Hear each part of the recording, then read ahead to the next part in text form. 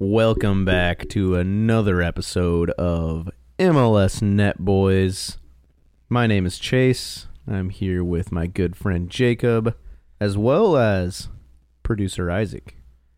I'm getting him in on the action now. And good friend Josiah in the background in the other room now, but he was in here. In the other room watching The Golden Bachelor. That was what we discovered last time. Last episode, we left the room, discovered a gaggle of women, and our friend Josiah watching The Golden Bachelor.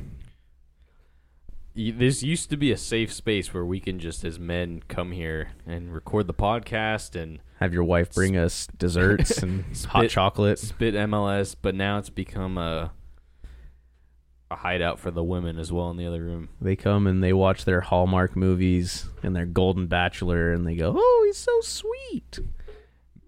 Meanwhile, we warmed up with a nice game of darts. I can't believe that was the first game of darts we've played. Yeah, that thing is right above our heads this whole time. We haven't played darts a single time. We've been doing this since January. It's November now. It's been close to a year, and it was our first game of darts. And it won't be our last. It was Jacob and I versus producer Isaac and Josiah.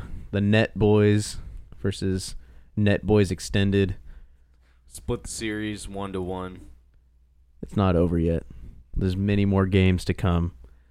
But with that being said, there was no games this weekend for MLS action. We got to get used to this because off season is quickly approaching. I mean, it is here for most teams except for like 8, but you know what I was thinking about today is we always miss episodes on the week where like the biggest news is breaking in the league. Like we missed an episode like during playoffs, like right around decision day. The last time we missed an episode before that was the week that Messi got signed. And then we always do episodes on weeks like this, like bye weeks when it's just boring. There's no games. When the biggest news on the MLS website is Ethan Finley gets a contract extension. Yeah, that's a big move for Austin right there, dude. I've seen this all over online, so definitely don't, credit me with this. But, dude, these playoffs are ridiculously long. Like, it's 3 weeks since the playoffs started, I think is what I saw. And we still are multiple weeks away from the championship. Yeah, it's kind of crazy how long it really lasts. It takes as long as the World Cup with significantly less teams involved, which is so weird to me. I mean it's weird because they're trying to milk out as many games as possible, and then they stack them in weird days, and yeah, I don't know. I just hate the schedule for it, I guess. There's no easy way with the international break the way it's kind of constructed now, but I'd say the only thing I appreciate about it is it gives the players an ability to actually rest, so you don't see as many injuries and you see a higher performance level, especially after a long season. But with that being said, kind of sucks. Yeah, how did we manage to have an international break right in the middle of our playoffs? That's crazy. Imagine that happening for Champions League or something like that, just an international break right before the Champions League final. I guess they kind of have breaks between each round of games for Champions League anyways, but I feel do you think it would work well if they structured it decision day happens and then the next week is international break and then the playoffs for 3 weeks? I mean, that would kind of put it close, but I feel that would be a better strategy. I think that would be nice. It would make the cup final a little late, but I think that would be better. Yeah. I mean, I don't know. It's a much larger issue of the MLS season seems like it's constantly growing and getting longer and longer and shorter off season for players, which people have their feelings on that, but I don't know, man. It's a issue far above our pay grade. Iris, tweet us at MLS Netboys on X, formerly known as Twitter. Platform X. I have started to put some tweets out in the Twitter sphere. I got not much engagement on there, but I'm putting some stuff out there. I tweeted about the Timbers when they announced their New Jersey sponsor. We haven't even talked about that at all yet. I put something out vouching for a legend of MLS, a villain of MLS, Dom Dwyer, asking which clubs to sign him. And then when the old Chris Armas got announced as Colorado boss, which we'll cover later, I put that out there. So, engage with us at MLS NetBoys on Twitter. I want to go back to the Timbers New Jersey sponsor. What do you think of DaBella, leading company in home improvements? Honestly, downgrade of a sponsor for sure. I don't think that's debatable. Yeah. But not the worst. And there's a lot of outrage on Timbers fans, and Timbers Army they complain too much. I'm going to say it. This is a crappy sponsor, sure. It's not the worst, but it's definitely like lower tier. But I mean, come on. Like, it's not Herbalife. It's not like Bimbo. It's just... Yeah, it's not terrible, but it definitely... I mean, I think nobody's used to it because we've had Alaskan Airlines since we joined the league. You know, like, one thing this offseason that has been such a shock for people is, like, Timbers are such a club of habit where, I mean, when we commit to something, we really commit. I mean, when we commit to coaches, we keep them for, like, 5-6 years. When we commit to a sponsor, we keep them for, like, a decade.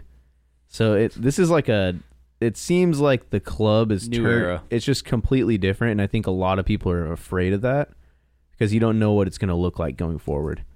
And we've been really spoiled as like fans of this club. So seeing like, you know, Gio leave, seeing the shirt sponsor change, it feels like we're kind of losing, you know, our club. I mean, in a lot of ways, like I look at the Timbers now and it seems like just a different organization than the one I grew up supporting. But it's like such superficial things like, oh, it's a different giant corporation on my team's chest now. Although I don't know how big DaBella is as a company. I don't know. They're really small. I think on Twitter they have 500-something followers. How did they score that deal then? That's crazy. It's a Portland area company, I believe, or at least Oregon-based.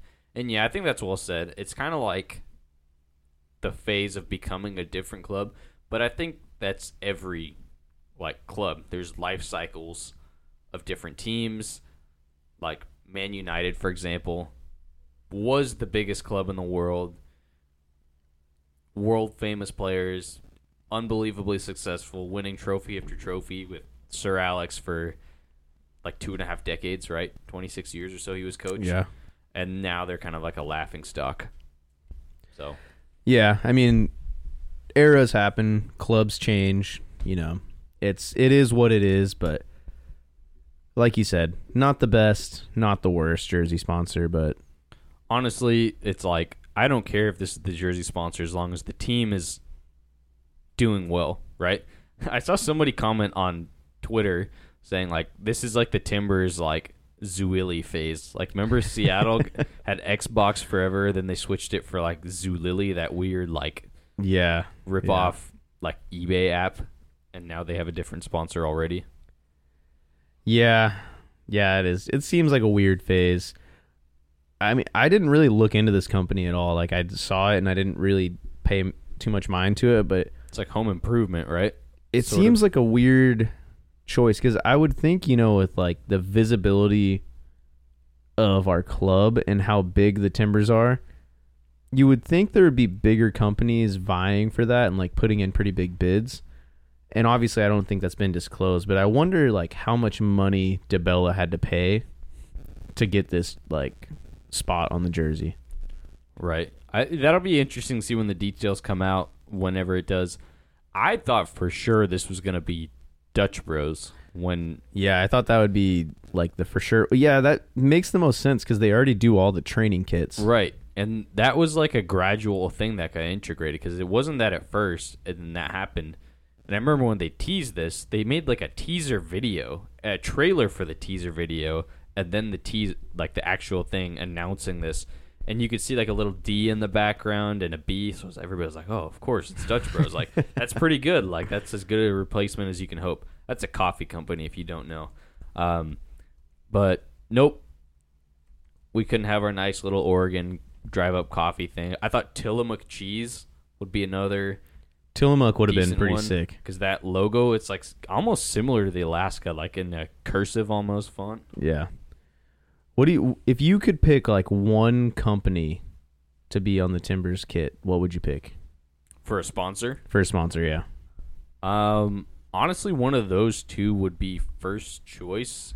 If you're asking for a different one, you're wearing it right now. I was telling Emma about this. I was like, Pendleton would be a sweet sponsor. The Pendleton's pretty sick. Clothing / it's kind of like higher grade, like it's more. My favorite flannels in the world, and my favorite just like blank tees. Actually, I wear them. I only wear their flannels, but high quality stuff. Oregon company, because they announced Alaska Air wasn't going to come back. So I was telling my wife, I was like, kind of want one of those Timbers jerseys with the flannel, but I want to see what this new sponsor is. So if it's like something sweet, I'll get the new one. If not, I want Alaska Air, which I do.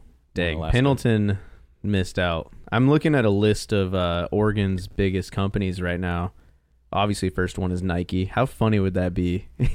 Nike? There's no way they would allow that, but that'd just be hilarious. If Portland got a special deal to be the only Nike club. And then, I mean, looking at like some other just, big Oregon companies, you got like Daimler Trucks. I thought that one just like been... seems like pretty obvious. Umpqua Bank. I could definitely see that being like a jersey sponsor for whatever reason. Bob's Red Mill. Have never really even seen this company before. Reese's Fine Foods. I know you know that logo. That'd be a legit one.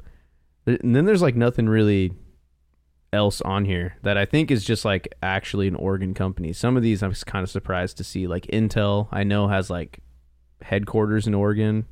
Fred Meyer, Bi-Mart, but Fred Meyer would be kind of sweet. Nobody will know what that we're talking about unless they're from Oregon or Washington. But how about PGE, the Portland General Electric Company?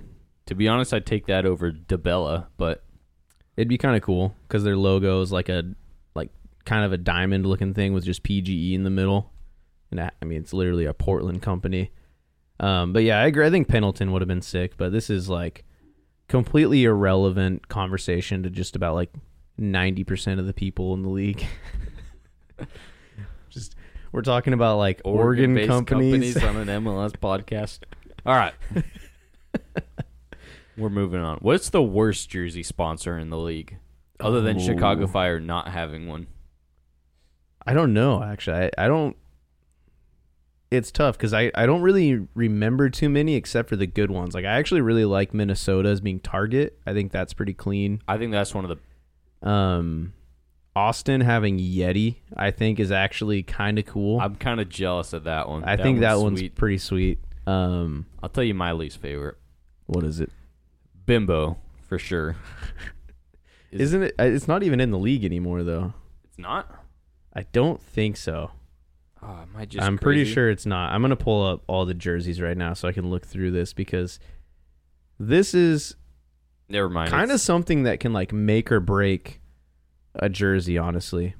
Okay, it is Bimbo, actually. So I think that's the worst. It's not as bad as it was because they blend the... You know what's kind of clean, but I also not sure how I feel about at the same time is like you almost forget that the Red Bulls jersey is like the Red Bull logo is like their sponsor on the front because it just goes like hand in hand with like what they, what their club is.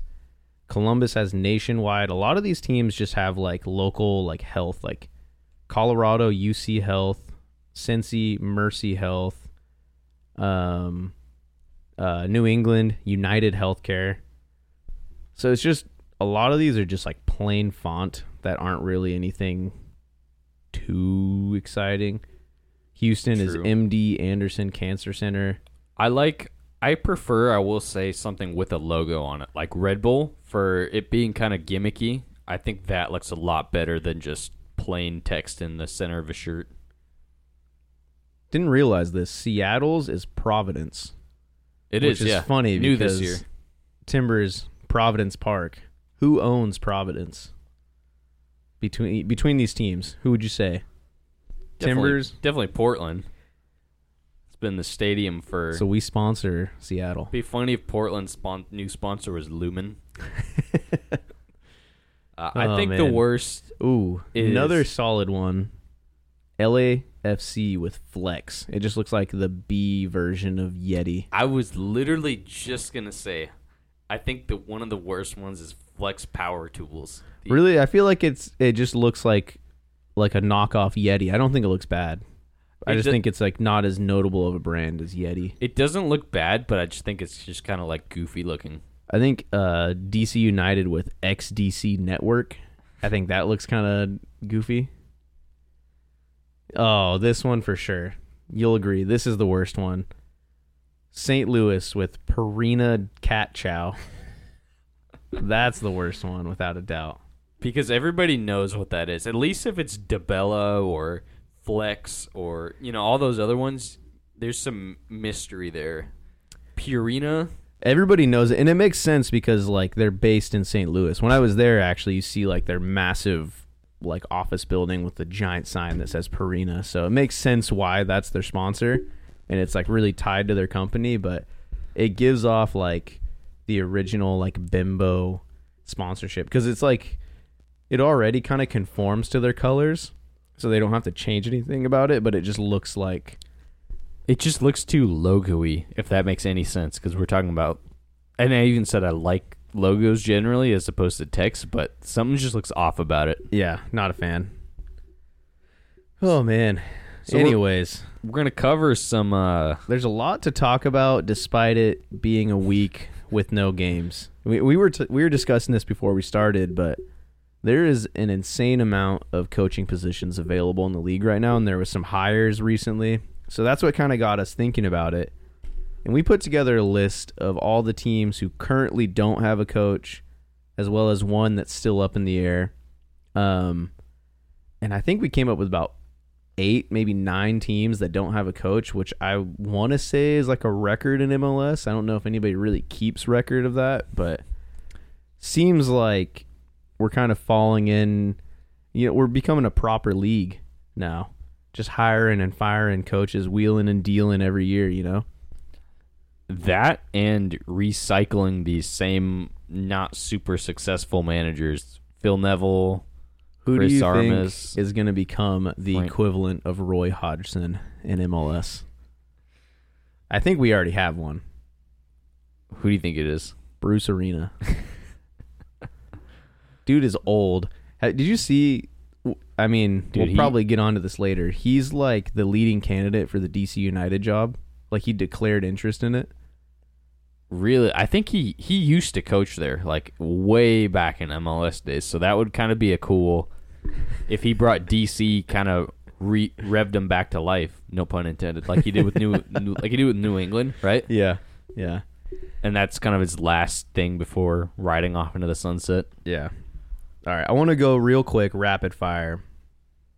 I'm going to name each of these teams who currently have a vacant coaching position, and I want you, without thinking, tell me your like first thought about this club. It could be anything, like what you think about like the coaching position, what you could think about like their most recent season, anything. I didn't prep Jacob for this at all. Just like the state of the club. State of the club. All right. I'm starting. First one. It's not confirmed yet. He still has an option for his job, but FC Dallas. To me, FC Dallas is like they're just okay, right? I wouldn't even say okay. I think they're good. They're a good club. They have a great academy. They're decently successful. They haven't been in like the cellar for a while, but whatever they do, it just doesn't seem to be enough to like seriously contend since like 2016. So they've got Nico Estevez. Looks like he's leaving. Maybe he might. Actually, I think it said his rumor he will come back, but they haven't announced anything yet. I think they just have to spend more money. Like, that sounds like a stupid answer, right? But yeah, no, I agree. Soccer is huge in Texas. Soccer is huge in the Dallas area. They have a great academy. why can't they pull the trigger on something like serious? And it seems like it's an area where they probably could bring in some guys who are like high caliber players, and they'd be willing to live there. You know, like it's a little bit harder to convince some of these like big European stars or big South American stars to come up to the U.S. and be like, hey, you're going to live in Boston, Massachusetts, or, you know, like you're going to go live in Utah. Like, it's a little bit harder to sell those guys on those living, I don't want to say living conditions, but like the area off the field. Yeah, like their home life that they have to put up with for 9 months out of the year in that area. So Dallas, I mean, it's great weather. It's pretty central in the country, so like it's really easy to travel out of there. If like, you know, when they have like off weeks or weekends, it's really easy to travel anywhere. I think they have a great opportunity to bring in a high caliber player. I don't see them necessarily going the same route as like some of these other clubs looking to Europe. I could see them more so looking to like South America and bringing in like some kind of almost like what like the Atlanta mold of like an Almiron or a Joseph Martinez, or didn't work out, but like remember like Pity Martinez, like bringing in guys like that. Yeah, I mean, I completely agree. They got Alan Velasco now. Unfortunate end of the season for him. Remember when they had... It's a throwback. Oh, jeez, that was bad. That was bad. That was bad. We're going to auto-tune that one in post. First, last week, you had that, like, grandma voice break. And then that for me. You just had the little, like, puberty voice break there. We're hitting both ends of the spectrum. That's right, man. Remember Mauro Diaz, that, like, playmaker they had that was pretty lights out? That was, like, peak FC Dallas, I feel like, from the last 15 years. Do you remember Fabian Castillo? That guy was... Yeah. He, to me, was like the MLS, like, Gervinho. Insanely fast, like, and just super, like... Electric player. Yeah, really fun to watch. Imagine him and Kakuta Mane on the same team, dude. Those guys would have been tearing up the league. They probably will be in, like, the Canadian Premier League, like, one of these years. They may have already played together in Liga MX or something. Who knows? Yeah. I don't know. Do you think they need a new coach? I mean, Nico Estevez, I don't think so. I think they're already in, like, a transitional period with their roster, because they're going to have to let Jesus Ferreira go at some point. And I think if you welcome that period of transition with a new coach as well, it's going to cause a little bit more, it's going to kind of make them less stable than they already need to be. I think having the system in place, keeping him, and then just trying to build around that by bringing in players for him would be a lot more successful than like starting with a clean like sheet, basically. I agree. You know what's really confusing to me though? So they had Luchi Gonzalez, current San Jose coach, and he coached at Dallas for a bit. Similar thing. He knew the culture, the club. I believe he was an academy coach at Dallas, and he coached a few years. They made the playoffs, didn't really do much, then left to go be an assistant with the national team.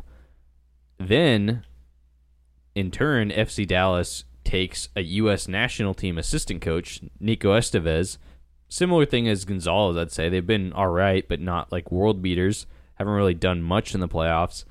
And then like a year or two later, Luchi Gonzalez comes back to MLS. So it's like, I don't know. I think Gonzalez is a better coach. I think he was better with their youth talent. Like, just really confusing to me, like, how Dallas let that happen, I guess. Yeah, it seemed like a little bit of like a leap of faith. Like, they kind of were hoping it was going to be like a big step up and it was going to work out. And, they must have had a lot of faith in Estevez, but I don't know. I mean, obviously it didn't work out exactly how they wanted. And so hopefully they learned from that mistake and they kind of ride with who they have now and try and build for the future. But real quick, I want your grade on, like, if you were a coach who was looking for a position, like, what would you rate the status of FC Dallas, like, as it is? So if I were to, like, rank them out of the 9, like, teams we have listed here, where would I put them? Or just, like, an A to F? I was thinking A to F, but... If I were going to rate them A to F, I'd say like a B. Not necessarily for the squad they have now, but like just the stability of that club. I mean, they have a good squad, but they're definitely not like elite. But part of taking over a club that needs a new coach means that you probably don't have an elite squad at your disposal. Get them to the next level, right? Okay. Yeah. I would say B, B+. I'd agree with that. And that's partially why they don't, like, they haven't really gotten rid of them. Like, we're kind of putting this in as like a hypothetical. They don't actually have a coaching position available right now. But right. Next up, though, quick fire. What do you think about the New England Revolution? They have a coaching position available. There's some weird stuff going on over there. What do you think? The club is purely based off of this tail end of the season disaster. Like, it's a disaster all over the place. But overall, the club, I would say, is like, it's like a club that's ready to like burst over with their potential. I think the last few years they've rebranded. We talked about this last week, but stadium talks are happening. And I don't know. I think as soon as that hurdle gets jumped and that stadium gets like made, they're going to be a hugely successful team. That area is huge for soccer, actually. You wouldn't really think so, but they've got a good squad. I think this is the best squad out of all the vacant positions in MLS for head coaches. So if I was a head coach, I would be like licking my fingers like at this one right here. Yeah, I mean, I agree. It's not, in my opinion, like the most ideal squad. Like, you have some really good key players there, but I think that's only going to last you like a year or two. But I guess that's all you really need to like buy yourself some time as a coach. If you have 2 really good years, you're kind of guaranteed to have another at least like 2 at your disposal, at least in MLS. Most clubs, if you put up 2 good years, they're not going to fire you on that 3rd year if you have a bad one. So you'll probably guaranteed another 2 years then. Unless it's Montreal. They'll probably fire you after the first good year or sell your whole team and then let you go. So, all right. What about New England? I'm giving them an A-. Only thing holding them back is the stadium for me. I would say A- because their squad's in a better place than Dallas right now. There's some improvement to be done there, but like you said, I mean, there's a lot of other great things about this club right now, and they're kind of starting to prove they have a real good ability to develop youth players. But that's all I want to talk about New England. I want to move on to our next club on here. Club that we love to talk about, that we can't get enough of. Charlotte FC. I remember, I think it was last week, you said, like, I don't even know what to say about Charlotte. Yeah, I know, exactly. I can never read this club. Off the field, you'd love to coach a squad like a team like Charlotte, right? Huge crowds, biggest crowd in MLS history, newer team in the city, the buzz is there. You'd be like a legend if you made this team actually like playing good football. But the squad to me is atrocious. Yeah. You'd have a real job, and I mean, probably not a super long leash, honestly.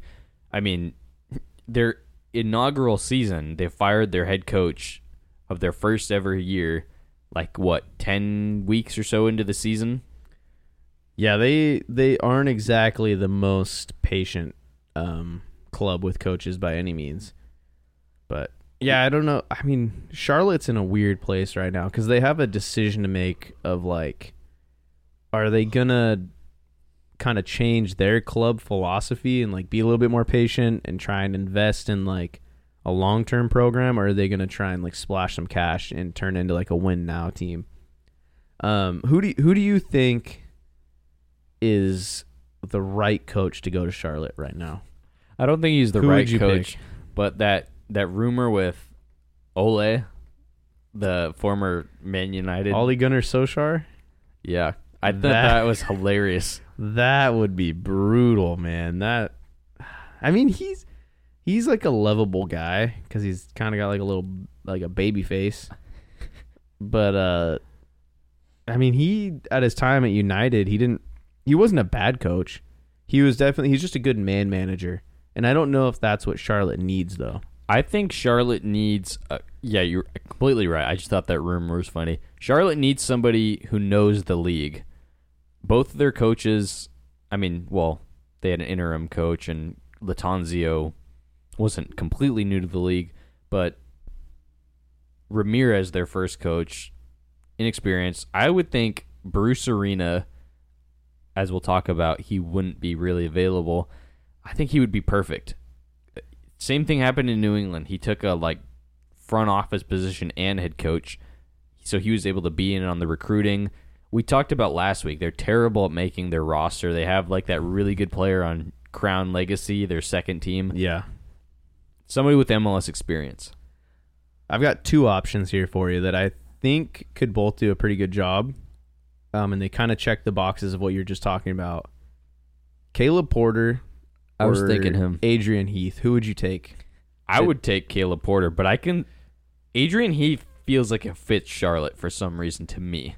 I think personally, I would pick Adrian Heath. I think Caleb Porter would probably be a little bit more successful there, but Charlotte's already proven they don't give their coaches time, and Caleb Porter has a tendency to be really, really hot with a team and then be terrible the next year, and then be really, really hot and then be terrible the next year. And I don't think their FO would have the patience for that. I think Adrian Heath is a little bit more consistent with his teams. And with Orlando, he was consistently terrible. Minnesota, pretty consistently average B tier team, I'd say. I'd agree. I think, yeah, I agree. I really agree. And I think Caleb Porter, he's a great coach, but in MLS, he's had some pretty solid teams, and I don't know how into the recruitment and everything he would be. Portland, he had they kind of switched their squad into a good squad when they hired him. And then, Columbus has had a great squad for a while now, so. Whereas Adrian Heath, I don't think any of those Minnesota squads were really that impressive, honestly. They did have Reynoso, who on his day is arguably the best player in MLS. When he's not in a different country and actually shows up to play, he could easily be, if he was here the whole season and played to his potential, he'd be MVP every year. I agree. But I think the first part of this year when Minnesota didn't have him and they were just playing really direct soccer, kind of target ball route one, Gary Smith way. Sure, you're right. Adrian Heath was coaching that well, right? Yeah, he can adapt his style a little bit better, I'd say, than Caleb Porter. I don't know. Yeah, I was gonna say I don't know what Caleb Porter would do without a super great number 10, for example. Shall we move on? Wait, what's your grade for Charlotte? For Charlotte, I'd go C plus. I would say C minus. Honestly, that's not a job I'd want to touch. Honestly, I think you wouldn't. I think you're putting yourself in a Robin Fraser position right there, where maybe Robin Fraser gets this job. Who knows? This seems like a job where you take it and you got to be real confident in yourself, and then all it does is just lower your stock as a coach. I was gonna say it would really damage your reputation unless you really turn this team around. Yeah, exactly. But I don't see Charlotte being more than a maybe barely squeaking into the playoffs in the last day of the season team, at least yet. Timbers. Anyways, next up on the list, we got DC United. What is your off the top of your head thoughts on this? Oh man, this team needs a makeover. This team needs a Bruce Arena, a guy who knows the league. I know I just talked about that with Charlotte, but this is who Bruce Arena is going to coach both teams next year, actually, Charlotte and DC United. And he used to coach DC, so this would be really poetic for him. I don't know. Their academy is kind of underrated, dare I say. They got a new stadium. Like, they got, I don't even know if I'd say they have some players that are, like, solid. Not the best squad, though. An aging squad, too. They're in a win now phase with a team that can't win. With a team that would win the USL, maybe. I don't know about that. Orange County and Phoenix Rising got a couple things to say there.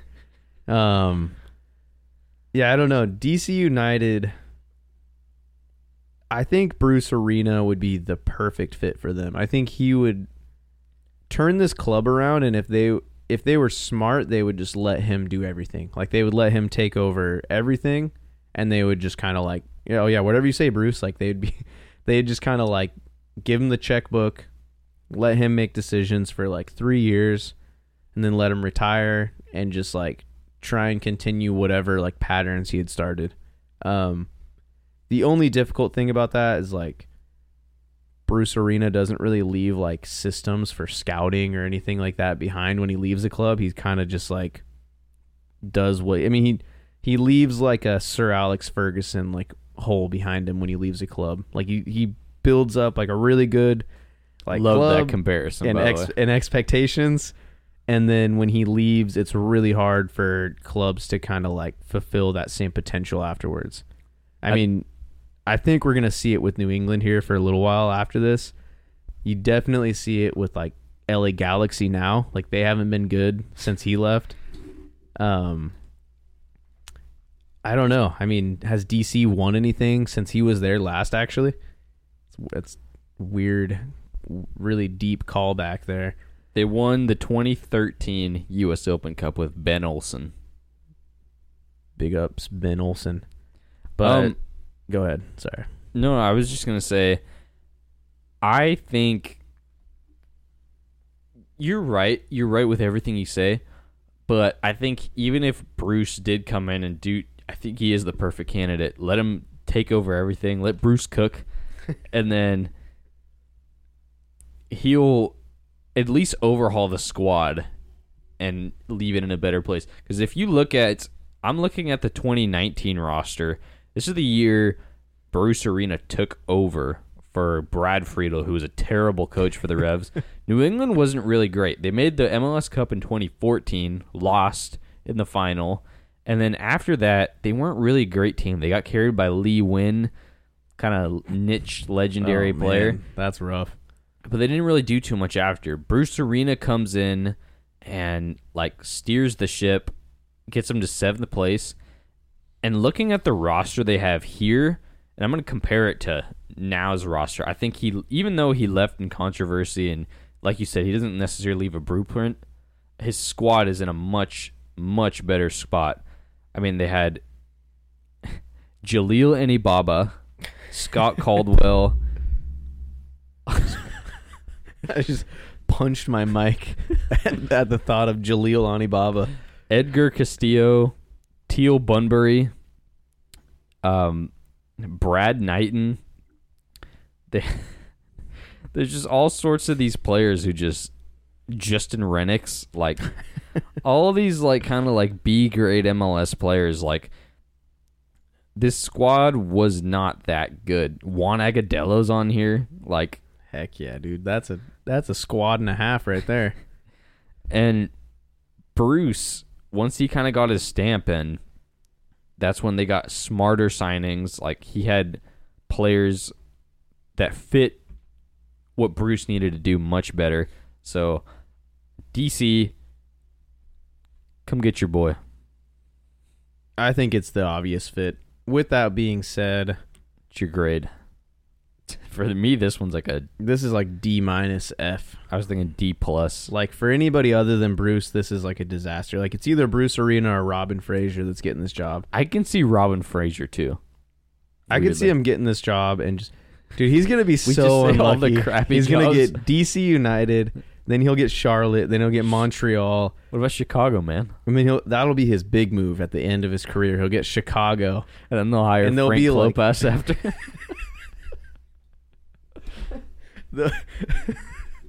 They'll be loyal to Robin Fraser for 3 years. Be like, now hiring your 2030 Chicago Fire head coach, Robin Fraser, and then he becomes like 31st in the East. Oh, man. Anyways, moving on to our next team. We have Club de Foot Montreal. What do you think of this club right now? This is a disaster. I think this, I don't know if I'd say this or DC is the worst one on the list, but Montreal is just... They're a joke. They shouldn't be, too. They really shouldn't be. They've had good years. They were just top team second place in the East 2 years ago. And there's just so many self-inflicted wounds up there. We've talked about this extensively, but when you have a nearly Shield-winning year, they missed out by like maybe 5 points in 2022. You nuke that squad, sell all your best players, and then your FO is getting into disagreements. Let your best ever coach walk, who completely changed your squad, and then you hire a very unsuccessful manager before. You know what's funny? Because we just talked about DC, so this affects them. Hernan Losada, the former DC coach who was just recently the former Montreal coach who got fired, when DC hired him, he was on a 7-game winless streak or something like that in Belgium for the team he was coaching. I think in the second tier. Might have been the first tier at the time. I'm not sure. But why are you hiring a guy like that? Like, it just doesn't make sense. Who gets hired first? Hernan Losada or Robin Fraser? I don't know how Hernan Losada keeps getting jobs. Probably Robin Fraser, I'd say. He seems like a little bit more positive of a hire. I just don't know. I mean, their academy doesn't seem the worst. They've been willing to spend money, weirdly. Like, it's not a club you would expect to, but we've talked about their random European former stars they sign. I don't know, man. And why would you want to coach here when you can look at their track record for like the last decade and see they fire a coach pretty much the longest period they've ever had is like barely 2 years. Yeah, I mean, there isn't much to say about Montreal because, I mean, we literally talked about them last week and talked about who we could see filling that role. But it's just it just seems like such a joke, man. Like, I just feel like, what do their fans even have to get excited about every year? Weirdly, Frank Klopa's coached here, actually, for like a year.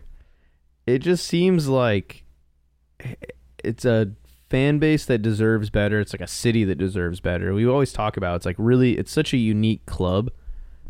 And then it's like their FO just is trying to do everything they can to like destroy their success. It could be such a... Like, I understand, like, they had that great year, and sometimes you get offers that you can't deny, especially when you're not like a top league in the world, and you're getting these big offers for your young players that maybe if you wait another year, maybe they don't perform at the same level, and you can't sell them for as much money as you could right now. But with that being said, like, you have to reinvest that money. You can't just sell them on and then just think like, oh, these other guys are going to do great next year without all these key pieces around them. I don't know. Montreal, I'm giving like an F rating. I don't think any coach in their right mind would go there unless, I don't know, unless they're really confident in themselves. I'd agree with that. I would see, I don't know, maybe they get like some hot shot like assistant coach or, you know, some well-respected player from that. What's the team they're affiliated with in Serie A? You know what I'm talking about? Maybe they get somebody already kind of like linked with the club who wants a shot at like a first team position. But you're right. It just doesn't make sense. This team should be like a crown jewel in MLS. Like, with all the big clubs and success, this team should be like a nice spot in the league. They're affiliated with Bologna. All right. I don't see that happening, but I feel like that would kind of be something they could turn to because you're right. I mean, they'll find somebody, maybe a USL or a Canadian Premier League manager who's proven himself. Maybe Pamuduka. That's a name to I look out hope for. he doesn't go there. I do too. I hope his first MLS job is somewhere else, but you never know, man. Easy F. Easy F. Next up, Minnesota United. F. Just kidding. Minnesota United. What are your thoughts on this? Not the worst on this list. I think Emmanuel Reynoso, like you kind of raved about, kind of makes this team and this squad look better than it actually is. And they had a weird year. Like you said, it's tough when your best player just decides he's not coming to the country to play. But there's some good pieces like Emmanuel Reynoso. Timo Pukki decided he wanted to score goals at the end of the year, and he did. Robin Lod's a good player. Will Trapp, solid MLS player. They've got Hassani Dotson, solid. Michael Boxall, that's a solid center back. Like, it's all right. Is this an MLS Cup winning squad as it is? Hlongwane, that young South African striker, that guy's pretty cracked. I don't know, man. It's not a super convincing roster, but I think it's a better roster than Montreal or DC. Or Charlotte. I think Charlotte. Definitely Charlotte. And I'd say it's arguably close to New England. I would say it's pretty close to New England. I can see that. I put them a little less, but yeah. And I think I think New England has all three of their DP spots tied up right now. I don't know about Minnesota. I know they have Reynoso. I thought they had one DP spot open. Pukki definitely, so they might have another one. I'm not positive on that, though. I don't know. I would agree. There's a lot of good things about this club, and if you could go in there and convince like a Reynoso to just get super bought into your vision, I could see this being a club that is competing for like a top 3 spot in the West. It really should be. Honestly, maybe top 4. But once Philly, Fizza at the Timbers gets us cruising up there. It should, for me, this should be like a definite solid top half of the table team. Should be a playoff team when you look at the roster. Making a sneak run at like Open Cup or MLS Cup even, making cup runs. Yeah. I'd agree. We've seen Reynoso just take off in MLS playoffs before in different competitions. What do you think they need? Because the number 10 set, I think striker, they got Pukki and Hlongwane, and he can kind of slot in on the wing as well. What position do you think they could upgrade on? Maybe on the wing, they got Mender Garcia. He's solid. Franco Fragpane, it's kind of slowed down. Maybe, where do you think a piece they would add if you were head coach there? If I were head coach, I was going to say, because it completely relies on who the head coach is and what style they want to play. But I think with them being committed to like Timo Pukki for, I don't know how long his contract is, a couple years maybe, they need people that can provide service. So I'd say probably biggest signing would maybe be like a winger, because Reynoso's already tied down.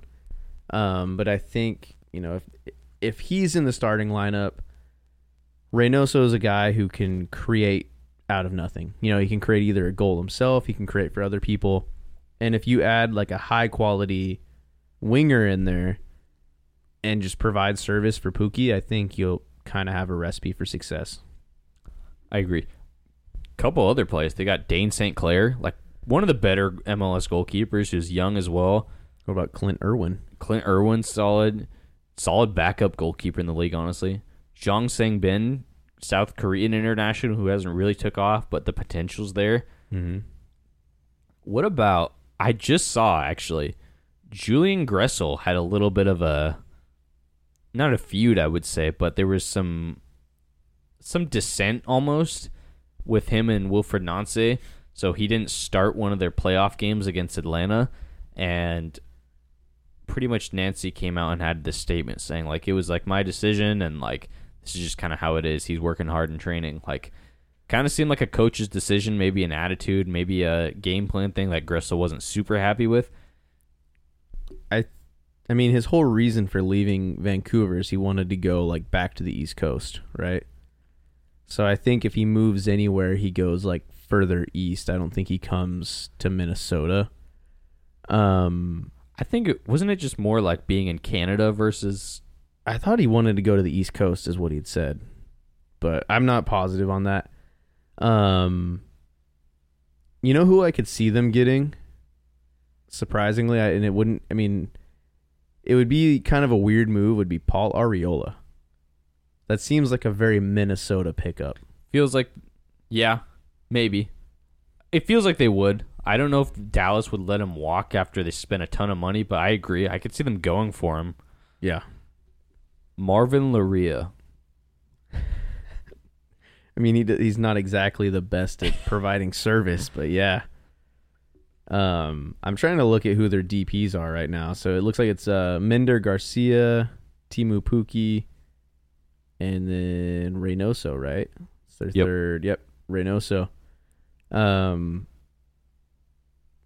Do they keep all three of those guys? I mean, Timu Puki, they kind of have to. They just got him. I think so. Do they keep Reynoso, and do they keep Minder Garcia? Garcia hasn't been there a ton of time. Reynoso obviously is their guy, their best player. But yeah, Garcia has only been there since 2022.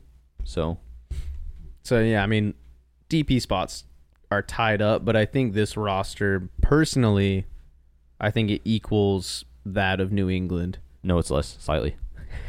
So I'd give them B+, A-. Give them somewhere in that range. I give it a B+, yeah. I think this is a desirable job. They get good crowds. They have a nice stadium. They are willing to spend money. Fair enough. Next up, we've got the New York Red Bulls. They ended up letting go Troy Lesane, as well as, I don't remember his name, someone of their head of soccer operations there. Dennis Hamlet. What are your hot takes, your quick thoughts on this club? I think it's exciting right now. Red Bulls hopefully are coming back, because this is a cursed team when it comes playoff time. 2018, that year that Atlanta won MLS Cup, New York Red Bulls should have been champions that year. They had an unbelievable squad, won the Shield. Jesse Marsh left at the middle, towards the half end of the season, and then Chris Armas took over and had a stinker in the playoffs. And if things went differently, the Timbers would have won MLS Cup, because they would have beat the Red Bulls, maybe. But this is a team that ever since then, it feels like nobody takes this team seriously. They've made the playoffs every year since, but they were never going to beat Cincinnati. They always find the worst ways to bow out in the playoffs. But now, looks like they're spending money, right? A lot of rumors with this club right now. You want to expand on that? I mean, sorta. I mean, it's. I don't know how much money they're really spending, because it's all within the Red Bull network. But they just signed. Why am I spacing his name right now? Emil Forsberg from RB Leipzig, who'd kind of run his course over there, but he's a club legend for RB Leipzig. I mean, when's the last time Red Bulls got a player of his quality? Like, he's gonna elevate this squad to just a completely different level. To answer your question, I literally have no idea. I mean, other than like Thierry Henry and Bradley Wright Phillips, the last time they had a guy of this quality it's been years. They had he wasn't a name like him, but Kaku. Yeah, the young Brazilian guy. That guy was good, but then he got sold to like Saudi or Qatar like before it was cool. Yeah. Same with Giovinco. Hey man, if you think Forsberg's just gonna take Luquinhas' spot, dude, you might be strongly mistaken. I think Emil Forsberg, huge signing for them. And it's not even really like they had to spend money. They're finally seeing the benefits of this Red Bull connection going the other way. It's weird that like these clubs have these massive connections, them and then like New York City FC obviously connected with City Football Group, and it never seems to go like Red Bull's way like City. It's always like they're just there to feed like up the chain and they never get anything coming back to them. So to like finally see Forsberg, you know, I mean, he's 32, so it's not like a guy who's in his prime by any means, but he's definitely not like washed up. Should get a couple or a few years out of him. Yeah, should get at least a couple years out of him. And then they're also linked with RB Leipzig's like legendary goalkeeper who's been with them for, I mean, I think their entirety of time since like the Red Bull group took over that club. Peter Gulashki, who, I mean, he's been like phenomenal. He's been like the cornerstone of their club for a long time. And I mean, he like with coaching changes, like everything that's gone on in that club, he's been there. And I think he was their captain as well, actually. But it, you know, obviously everything kind of has to come to an end at some point. And it's looking like he might join New York Red Bulls, which I think that would be huge for them. Just like two guys who have a wealth of experience in Europe and Champions League, Bundesliga, to come over and kind of set the tone for this club. I think you're spot on. Goalkeeper would be an upgrade. I don't think Carlos Colonel is like the worst player, but there's some solid pieces at the Red Bulls. They're not... This squad, I think, definitely needs a lot of work, but John Tolkien, I'm not even going to count because he'll probably leave, but they've got Lewis Morgan, Dante Van Zier, hopefully will actually hit the ground running. Luquinhas is solid, and Daniel Edelman, he's a good player. Frankie Amaya is solid. Corey Burke is a decent MLS depth striker. I think it needs a lot of work, but this would be a desirable club, because if they are finally tapping into that Red Bull connection, it would be huge for a manager. Yeah, and it'll be interesting because they're linked with somebody. I forget his name, but they're linked with a coach from Germany right now. So you're kind of seeing a little bit more of the benefits of that Red Bull like worldwide network. Definitely seems like the Red Bull way to go out of the league and pick up some European guy, bring him over here. So I don't know. I think this club, with what's happening right now, it makes me want to rate them a little bit higher. The signing of Forsberg, and then, you know, the potential signing of, Gulashi, I think bumps them up. I would put them at like a C-. I would think I'd put them now at like a C+.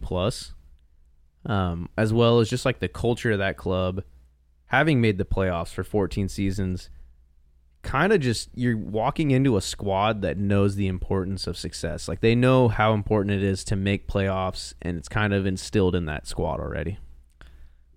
People listening are going to be tempted to make a joke about Red Bull's success in the playoffs, but you're right.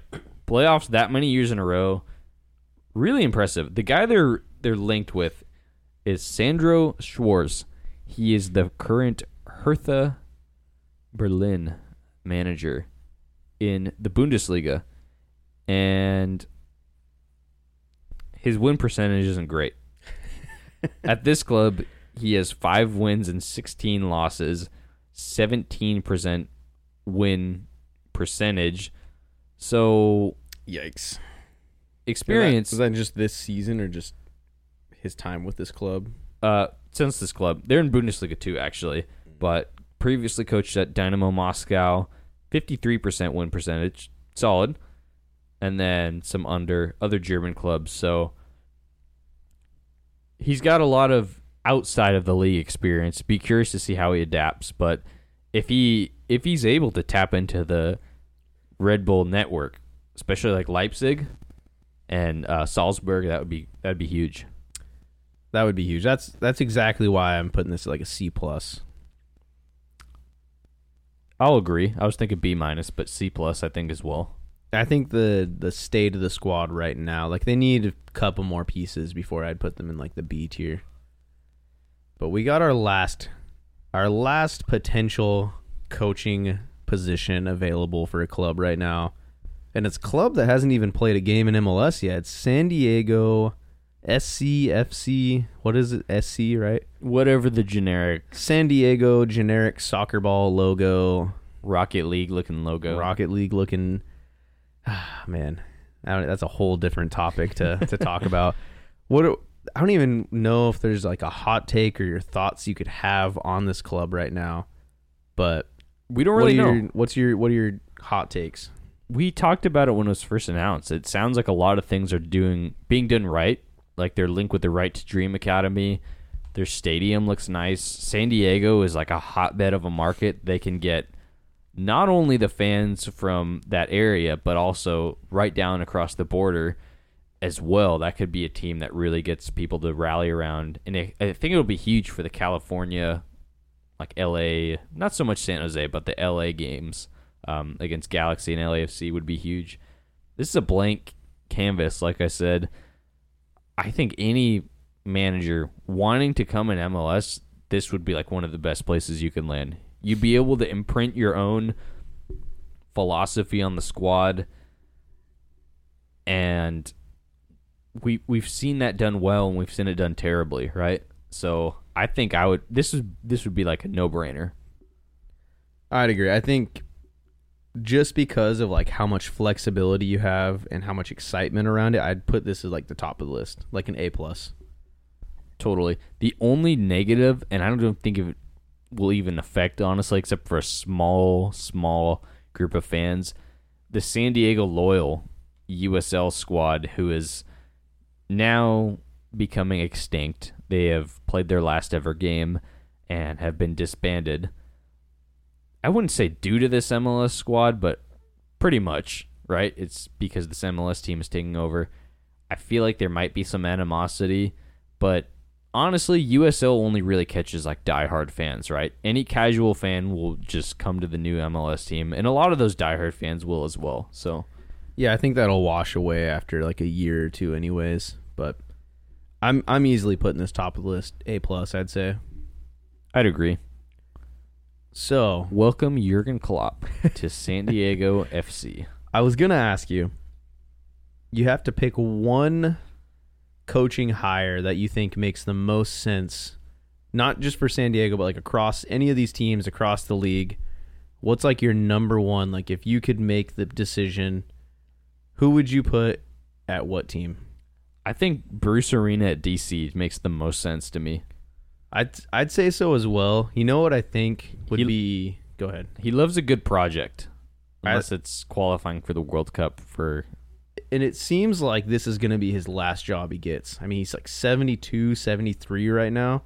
So it seems like whatever job he gets next is going to be like his like swan song, like his goodbye to MLS. So right. And what better place than like where it really started for him as well? And I mean, kind of maybe not the most, but definitely the second most, or like a historic franchise in the league, right? Yeah, without a doubt.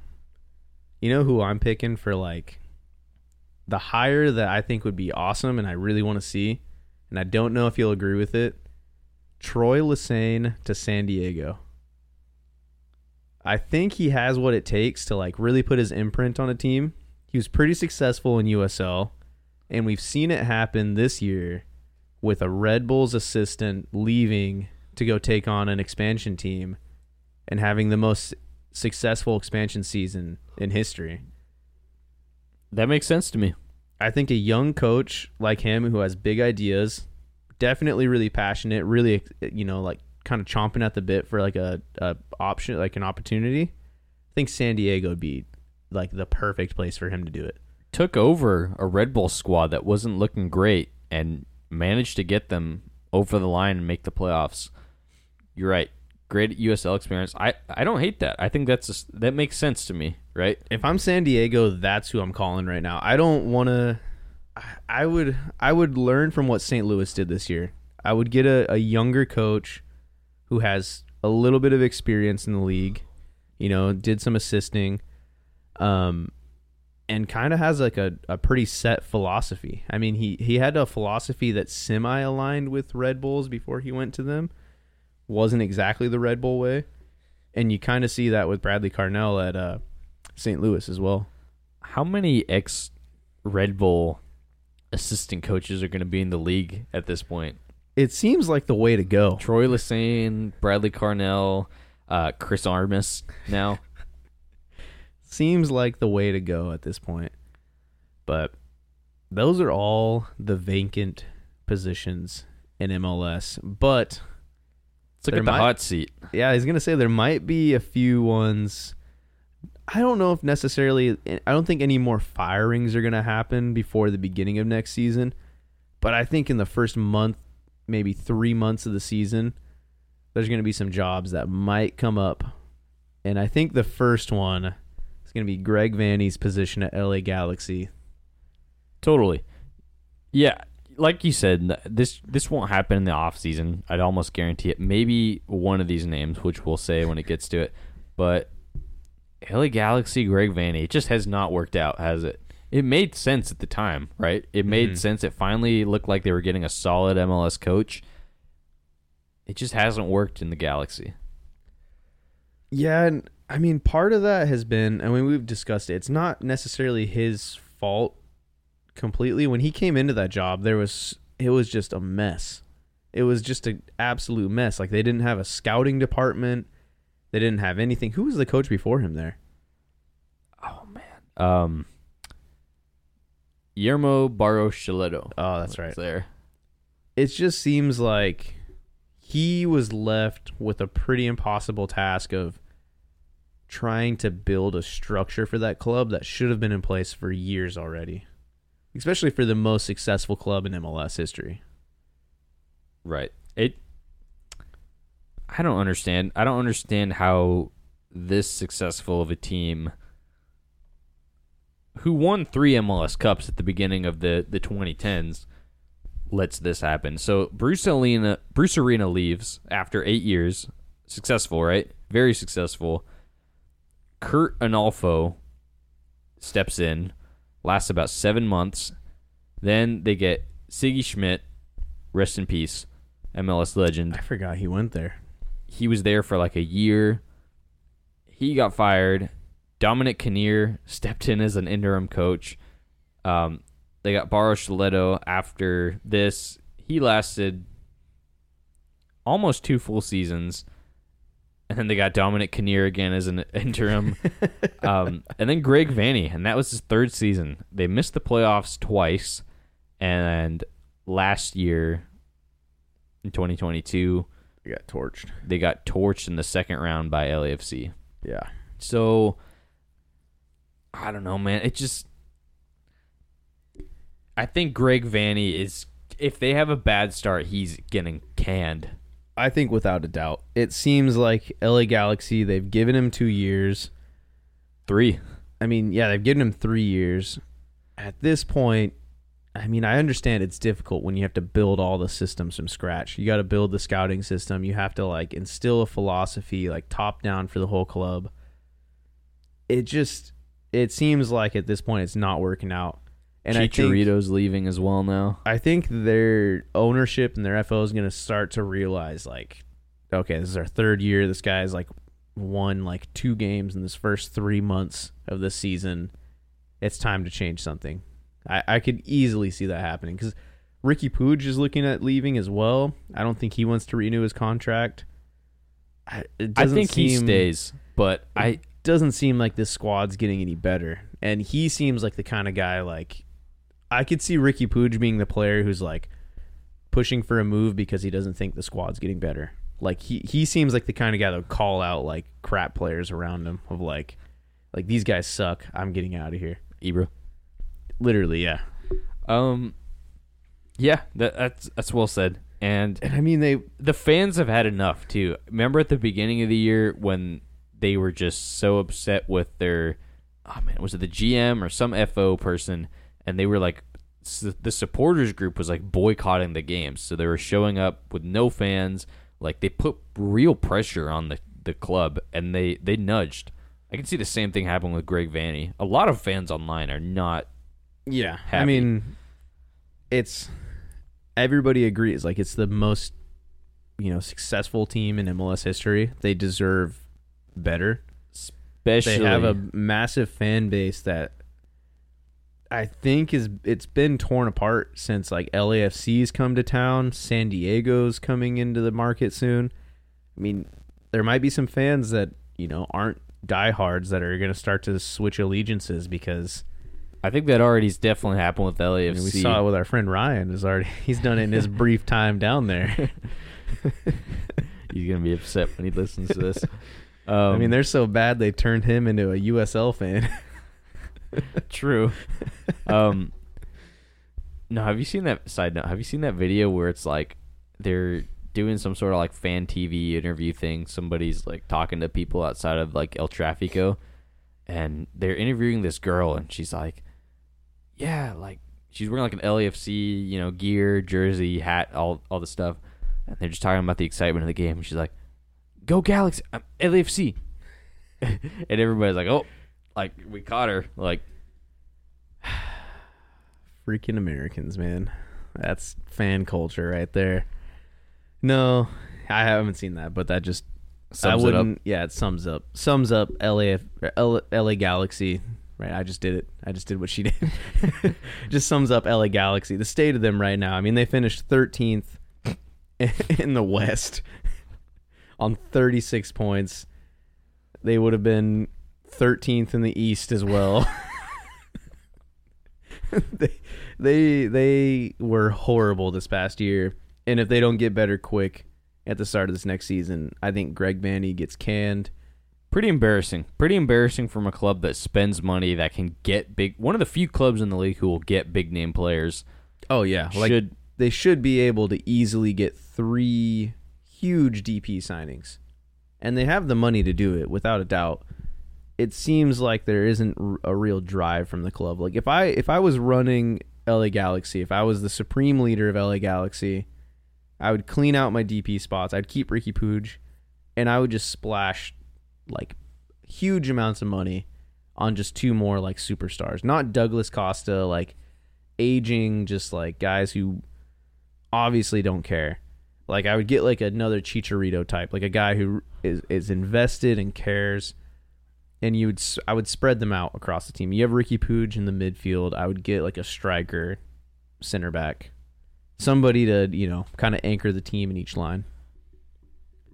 Chucky Lozano, how about that? No, with Dejan Joveljic up top, no chance. Him on the wing. It was a rumor in the offseason. I'm glad it didn't happen, but I don't think it happens. I mean, I don't think it was even like remote. I don't think he would come to MLS. If he were going to come back, he would go to Mexico. There was a rumor, I think it was LAFC actually, that they were looking, or maybe even they put a bid for him, but he went back to Ajax, and it's got to be even more, that was a side note, it's got to be even more painful watching LAFC win an MLS Cup last year in a supporter shield than making multiple Champions League finals. LAFC has won 2 shields since they've been in the league, and the Galaxy have done nothing. They've done nothing. That is pain. It is. Fan support is like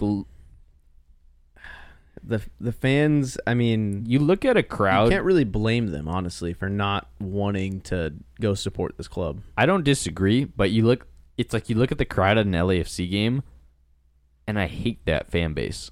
But one of the best atmospheres in MLS. Yeah. You look at a Galaxy game, it's like average. At best. Yeah. Yeah, I don't know. I mean, they have the ability to change that in one offseason. Completely redefine their club, and it seems like there's just a lack of willingness to do that. Picture they have another bad year. LAFC wins MLS Cup this year or something like that. And then San Diego comes into the league as well and has a successful year. I don't think it would kill the club, but they would, they'd fall be even in farther. some dire straits. And I know, so I'm just looking at random free agents I could see them picking up. Don't you dare say Jesse Lingard. He's coming to Portland. That seems like the most LA Galaxy signing ever. I don't think it would be good for them. An uninterested thinks he's bigger than the club signing. I think one that would be huge for them that could probably anchor them for like 5 years, David De Gea. Dude, how could you? That would be massive. He is coming to Portland as well. He was actually rumored with Miami, which I don't even want to get into because that's just a stupid rumor. That's not going to happen. There's no way he's going to Miami, but I think they get like a David De Gea on a TAM deal because that's some like BS that LAFC would end up pulling somehow, or Miami, and the club, the league would just let it happen like it's completely normal. What if they do the anti-Miami and they get like Luka Modric and they go all in for like Benzema and they just like they get like the Real Madrid, the classic 11, Marcelo. Dude, they get Marcelo. Have you seen all the drama? This is completely unrelated to MLS. The Marcelo drama in Brazil that's been going on. Oh, I know he won the Copa Libertadores. Yep. So he plays for Fluminense, I believe. And in a game, they're playing against Flamengo, who are the most recent Copa Libertadores champions. He's playing, and like some guy's trying to get under his skin, this player from the other team, and they're kind of like chatting at each other. And the guy, like as he's running by, like I think after his team had scored or something, he's like pointing at like the champion badge of like the Copa Libertadores, which is like the Champions League for that, South America essentially. And I think like it just caught Marcelo so off guard. Like he didn't do anything at first, and then he like pulled up his short leg to show like a tattoo of like the Champions League trophy with all the years below it that he won it. And then he like proceeded the next month to go win the Champions League in South America. It's just like that's the worst guy to possibly like try and trash talk about Champions League titles. I can see, and he's coming to LA Galaxy. I can see the Galaxy signing him. They have another just garbage crap year. And then people are like taunting Marcelo because they're losing like 3-0 against Houston. And he just points out like, I won 8 Champions Leagues in my career. What is it? Like 6 actually, including this most recent one. That's the big turnaround. They get Marcelo, David De Gea, Matty Longstaff. And Cole Bassett. Dude, this is starting to sound like a FIFA career mode save right here. Dream signings only. I'm tired of giving the Galaxy coverage. Let's move on. We've talked about them for far too long. Next potential hot seat, and this is a little bit of a hot take here, I think. Nashville. I think so. I think he's done well. Like he's definitely would be able to get another job in the league. But Gary Smith, I think he's peaked. It was really a shame they couldn't pull off that Leagues Cup against Miami and Messi. But 4 straight years of making the playoffs, solid team defensively, but they've been found out. Every year in the playoffs, they've been found out. They've been found out, and I think I talked about it really early on, like in the season. The worst thing about Nashville is their whole game plan hinges on getting the first goal. And like when you come up against other teams that just give Nashville the ball, or if they score first, then Nashville's kind of like lost. Like they just look dead in the water because they don't know what to do when they have the ball.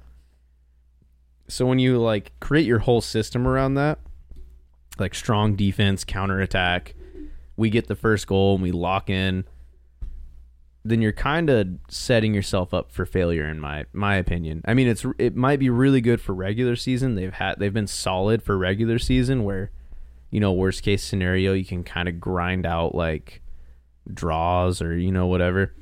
But when it comes to playoffs and it's an elimination game, and I mean this is like a great example of like what Peter Vermees did with SKC to St. Louis, is like teams can just make you uncomfortable by changing their style and forcing you to have the ball and just playing against what your style is. And then you look uncomfortable and you don't know how to come up against it. And I think that's Nashville's biggest problem. You're right. I think that sums it up well. Nashville, I don't really see they spent big on a striker, and it hasn't really worked out for them. Maybe it does next year. You never know. But I don't see it improving a ton, honestly. So Gary Smith is on the hot seat. You know what I thought was funny is we were talking about it recently, and we were listening to the same podcast, but like with Phil Neville being hired, in his interview, he talks about how he wants to play an attacking style and all this, and it's like on the coaching like bingo card of things you have to say when you're getting hired. What do you think Gary Smith says in the interview? Like, there's no way he says he wants to play an attacking style, because he just does not. I think he would like use these really general terms, like we want to be an organized, like a disciplined, like a squad. hard-nosed team. Like, he probably talks about it the same way like American football coaches talk about their teams, of like fundamentals. We might get knocked down, but we're gonna knock them down harder. Like, just the Gary Smith way. Cliches. I think it's time to move on there. But I will never take from anybody in the world Gary Smith disrespect. You want to know why? Why? This man won an MLS Cup with the Colorado Rapids. Yeah, off an own goal. Probably. I mean, that's the only way the Rapids are going to do it, man. That's the only way Nashville is going to do it, man. Nashville's a solid team, though. You realize Colorado Rapids winning the MLS Cup is like, it's like a fever dream, man. Like, yeah, I don't know. Gary Smith looks like a retired cop. That's all I have to say about that. There's no way. What other manager in the world is winning an MLS Cup with the Rapids? They almost won it. What year did they make deep run in the playoffs? 2016, the year Seattle won by not having a shot. Yeah, that was same way Rapids won it. I don't know, man. It's he's an all right coach. I think he's not necessarily good for the league. I mean, I like how not to even saying it's just funny to me, like, this at the end of the day, it's a game, and you have different ways you look at the game and how you play it. His ideology is very defensive minded, and you got two dudes in Oregon sitting in a room saying the way he does his job is not good for like the integrity of all these hundreds and thousands of millions of people watching. Well, I mean that more so in the fact that MLS is a young league that is growing really fast, and it's getting a lot more eyes on it than ever. And probably our biggest point of exposure this year was Leagues Cup final between two MLS clubs, and one of those clubs was Nashville. And if people only watched that, and they really are only watching for Messi, but then they want to look into MLS a little bit more, and they, first thing they're going to start with is the other team in that game, and they start watching stuff about Nashville. They start seeing the way they play. I think a lot of people are going to be turned off to the league pretty quickly if they just tuned into a Nashville game and just watched like this extremely boring style. And it's just, I mean, it's a strategy, it's a way to play the game. And I think most people would agree it's a really boring way to play the game. Unless you're like just a sicko for the game and you can appreciate it, then some people might love it. But I think it's just boring, and that's why I say like it's his coaching style isn't good for the league. I think it's better to have more like Wilfred Nances, more Pat Noonan's, like guys like that who just are exciting and create really exciting styles of play. Said it before, I'll say it again. Phil Neville's. I'm not going to take any Gary Smith disrespect. But Austin FC, Josh Wolf, he's been given another year. Get him out. Fire him right now so you have time to get a better coach. 3 seasons in Austin, 2 crappy ones, 1 extremely good one. Let alone the league disappointments. The Champions League, Leagues Cup, U.S. Open Cup, just failures. Failures on every level for Austin. And bless you. Thanks, man. Failures in every what?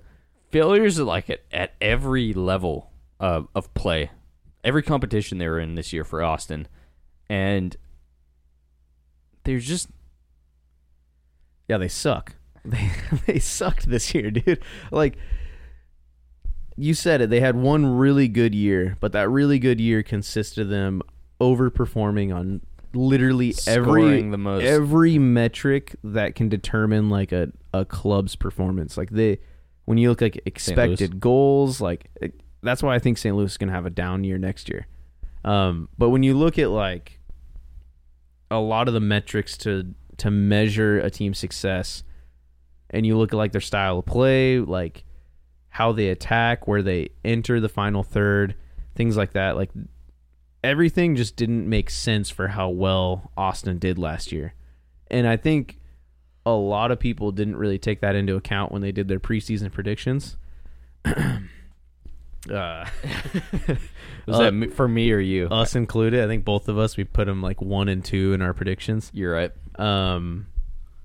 But it's just, if I was the owner of Austin, I would have fired this guy after he lost to like what was it, a Haitian club? The Haitian team who like had to have like, they picked up players on their way to the airport from like a farm or something. They had like guys finish their shift at McDonald's before they flew out to go play the game. Remember Amro? Remember that game they lost 3-0? Amro Tarbeck's just smashing in volleys full power in his own net, and behind him there's like a fence with a giant tree and no stands behind him. That's an all-time MLS moment, to be fair. That's an MLS iceberg moment that we will talk about to our kids one day, like years down the road. I don't know, dude. Josh Wolf, I think, retained this job solely out of like just the fact that he looks like a Pixar like superhero dad. He's a handsome dude. I'll give him that.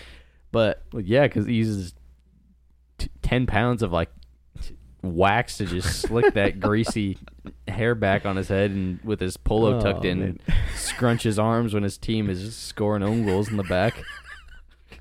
When they're relying on John Gallagher to score more goals than their it's only going to get worse. Signing. It's only going to get worse because Maxi Urruti announced that he's leaving the club as well. We need another Texas team so Maxi Urruti can join them. He's gonna go to USL now. You know, he's gonna go to San Diego and then do the gauntlet of Californian teams next. No, he's got to do El Paso Locomotive, Rio Grande Valley, and San Antonio in Texas. Where do you think he goes next? Maxi Urruti. How old is Maxi? I think he's definitely 32, 33, something like that.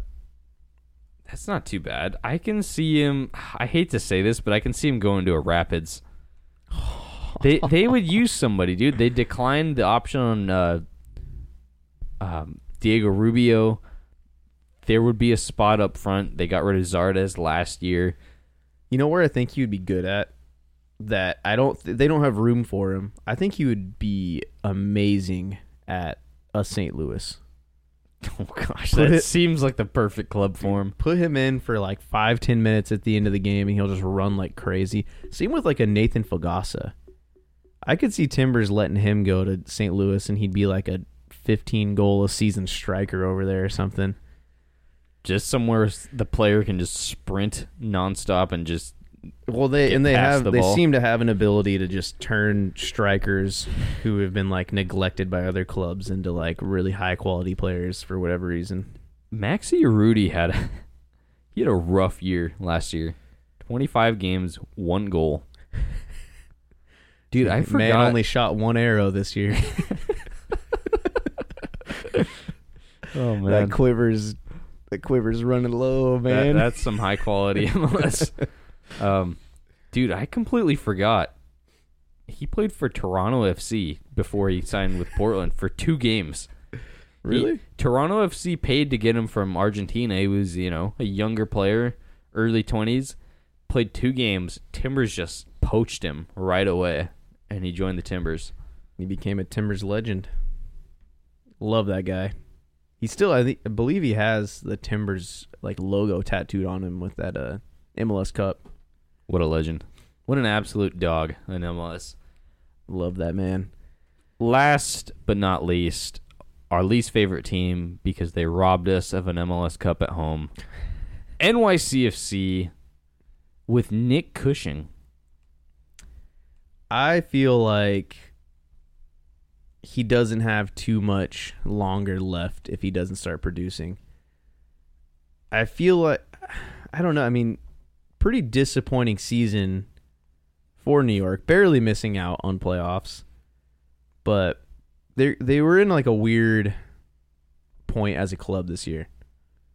They were kind of in like a in between of like they didn't really have DPs, and then they brought back James Sands, and then they brought Maxi Morales back to tear his ACL, or whatever he did. Jeez. Tyus Magno just not performing. It was a really weird squad build where it seemed like they had a lot of holes. And then when they started to finally gain some traction, then they had some injuries. So I don't know. I don't want to put it solely on him, but he definitely hasn't impressed there, and he's been on the hot seat already. So I could see if they don't start well next year, they seem like the type of club that would just drop him and maybe pull somebody else from that City football group. I didn't realize Nick Cushing was a product of the City football group. Started with the Man City women and was a coach there for 7 years. He had a 72% win percentage with the Man City women, actually. Kind of nuts. But well, I mean, it helps when you just have all the money to buy the best players in the world. Chelsea. Man City women are about to be relegated, dude. No, that's a tough one, but I was going to say Everton. That's sad for them. Anyway, yeah, I think love to see it. For all the reasons you said, I agree. Nick Cushing, probably not the longest leash in the world. Hasn't done great. I mean, not really terrible, but like kind of mid. This year was definitely bad. Well, I feel like you see with these massive football groups, they kind of have a tendency to like protect their coaches pretty well, where when they aren't performing very well, they'll fire them, but they keep them. It's almost like they like recycle them. It's almost like a parent with like a toddler is like done something that like hurt themselves, and then they're going to do it again. And you're like, no, okay, come on. We're going to like move you over here. Like, it's almost like once it starts getting too bad, like, and they're making their stock worse and worse, it's like they pull them out of the position and like kind of rebuild them before giving them like another job or like letting them go somewhere else. Nick so I could Cushing see them doing that. Is now announced as your Melbourne City next head coach. Newest Apple TV presenter, Nick Cushing. See him on MLS 360 show. All right. So we talked about potential fires. We talked about vacant jobs. Let's talk about a couple hires. We talked about a little fizzer, Phil Neville, Philly Nevs last week. We're gonna save that. We got Red Bulls on our list. We already kind of talked about them and their rumored coach. Where do we start first? Colorado. Let's start with Colorado. They got the Red Bull product himself, Chris Armas. Chrissy Arms, CA, the former Manchester United assistant, has been newly appointed to the Colorado Rapids job. This man is a glutton for pain. He just wants to go where he's not gonna do well, I guess. Dude, he had a 13% win percentage at Toronto. That is despicable. That is so bad. His picture, I looked him up, and immediately the first picture just looks like if you gave him like he's like staring right at the camera. Give him like the Voldemort nose, and he could just that's easily his like Halloween costume right there. Really uninspiring hiring for Colorado. I mean, if I was a fan, I would be kind of upset about this. Because not exactly brimming with confidence. I mean, he hasn't really had any real success as a head coach. I mean, his best stint was with New York Red Bulls. That was a 46% win percentage. And then he went on to Toronto. Granted, he only had a total of 20 games there, maybe 30 games. So, he had 15 games there. So, 13% win percentage is a little misleading because it's such a small sample size. But I don't know, man. It's just, this to me seems very similar to like the Hernan Losada. Like, why do people keep hiring this guy? I mean, you're right. I mean, if a USL team or something hired him, I could kind of see that more because it's a step down, and he has experience. I mean, and not all of it's bad. Like his Red Bulls assistant coaching resume, he was a part of some good coaching staff, some well-coached teams.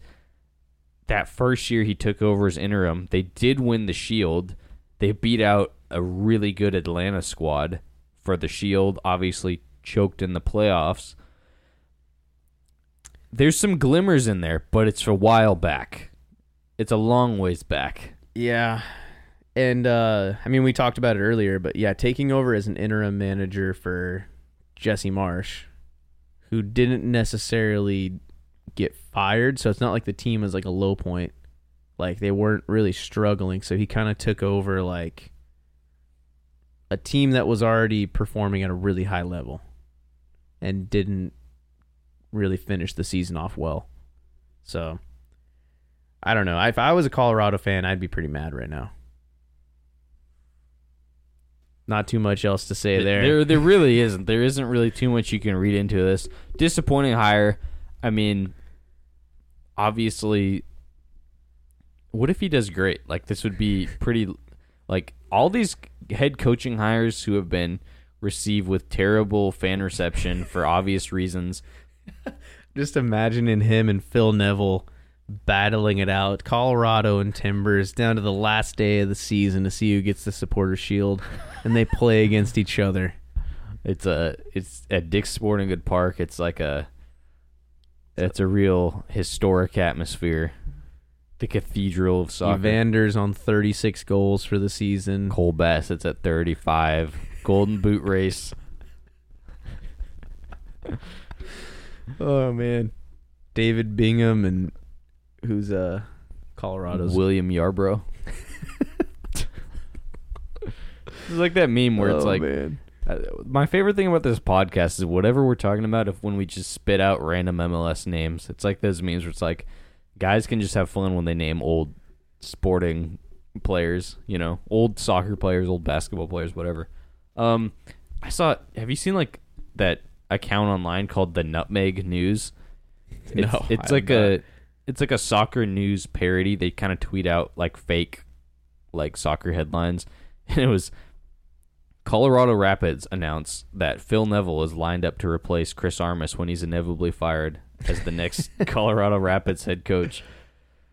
We're just going to swap coaches halfway through the season. Oh. We signed Chris Armas and then finish the season out with Robin Fraser. I will say I'm more happy with Phil Neville than I would be with Chris Armas. That's true. We probably interviewed Chris Armas. Probably. You know what I found interesting? We're getting back onto the Timbers here. But they mentioned that some of the coaches they interviewed had international experience. Who do you think that is? I feel like it was... Could have been Chris Armas. I feel like it was BJ. Old BJ Callahan. You think so? I have a feeling, because he's kind of... Maybe John Herdman I could see. No, because he was already tied up at Toronto. At that point? Yeah, he was in Toronto before... He was signed by them before the end of the season, right? Yeah, but I know... But he just didn't want to go there, which was smart. He didn't want to go there and then lose a few games to start his coaching career. I know Gio, as soon as he was fired, we may have interviewed him, but I don't know. I feel like it must... I had a feeling that it was Old BJ Callahan, BJC. But anyways, we weren't going to talk about the Timbers. We were going to try our best not Why? to. Because Timbers are stupid and they're green. Should we move on from Colorado? You got anything else to say about them? No, I don't. I really don't. Next up, Chicago Fire. You know, that's it. Thank you guys for listening. Chicago Fire, hire, rehire, extend contract, whatever you want to call it. Frank Klopas maintains the job. Is that right? I thought that wasn't official yet. Kinda. It's been rumored. I don't want to know. It's basically confirmed, right? Or no? I wanted to talk more about their sporting director that they re-signed. We'll talk about good old FK. I have for some reason I thought I read that Frank Klopas got re-signed, but I think you're right. As of right now, I think he is not under contract for another year. That's all right. He'll take a nice, cool spot on the assistant coach's bench, and then whenever whoever gets hired gets fired immediately, they'll let old Frank Klopas coach the team into a thrilling 10th place finish. This is where Phil Neville should have gone since he George Heights gets his contract extended. Brian Schmetzer's brother. What a dude.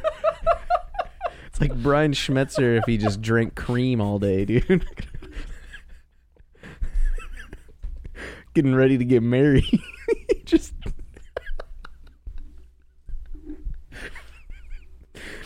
what a dork, dude. Show me that guy again. George Heights. It looks why they didn't put the second E in there. They showed his name all weird. I think he's a European dude, but man, this just doesn't make sense. we're joking about all this other stuff. Hit me with it. Hit me with the spiel. He kind of looks like Brian Schmetzer, but this guy has been nothing but a failure in Chicago. And he joined the Fire in 2019, right? Since then, they've missed the playoffs every single year. And he did this interview because they must have known there would be some backlash, and they were talking about certain things. And one of their points about re-extending this guy's contract was that they missed they were in the playoff race until the final day of the season, so that was improvement as opposed to missing the playoffs 3 weeks before the end of the season. Obviously not accounting the fact that we added more spots. They mentioned that their sister club, FC Lugano, has been a successful squad in their league in Europe. And one of their big things they mentioned, and this is sort of true. It's not sort of true. It is really true. But they talked about their success developing players. Gaga Slonina. Not even developing, but identifying and developing talent. They identified John Duran and sold him to the Premier League. Brian Gutierrez looks like a stud. Mauricio Pineda. Chris Brady looks even better than Gaga Slonina. All those things are true, but none of that has translated on success on the field. This team's been a joke off the field and on the field for a long time. It speaks true to this club's aspirations, to the fact that they said we were in the playoff picture until the final day, whereas a lot of other clubs, if that was the case and they didn't make playoffs, they'd fire the coach.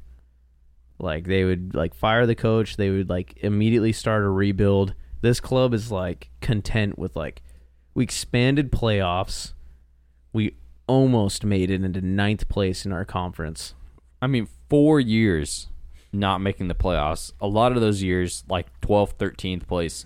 I'm surprised he didn't bring up the point that the Eastern Conference is really good. Well, the guys we play against are actually really good. I mean, what has this guy done? Remotely. I mean, they've signed Shaqiri, dude. They've made he's been mid-tier at best. They've done a lot of off the field stuff. They've switched their logo twice now. They listened to they moved that was just his daughter that sketched the They moved to Soldier Field back into the city, and they thought that was going to bring a ton more fans. the games they have packed it. It's been a pretty rocking crowd, like when they played in Miami. But when they had a bunch of Miami fans show up. Well, it was actually a good fire home crowd, actually. Oh, that was right, because Messi didn't play in that game. But I don't know how you can just sit here. I mean, obviously, if you're Heights, you take the job, right? You take the money. You obviously are trying to be successful, but it's just not working. I don't know why the ownership group would do this. It's not his fault. It's not Heights' fault. They need a good coach. They need a better sporting director. They need more fans in the stadium. They need better social media. They need everything better, right? And here's how we do it. Robert Taylor Lewandowski. Oh. Coming to the Chicago Fire. That would be pretty great, but it seems like their ownership doesn't really seem to want to invest a lot of money, doesn't seem to want to. I mean, Kai Kamara is... Dude, imagine a front two of him and Robert Lewandowski. Who's whipping in those balls? Julian Gressel? Hey, that kind of sounds like a mean...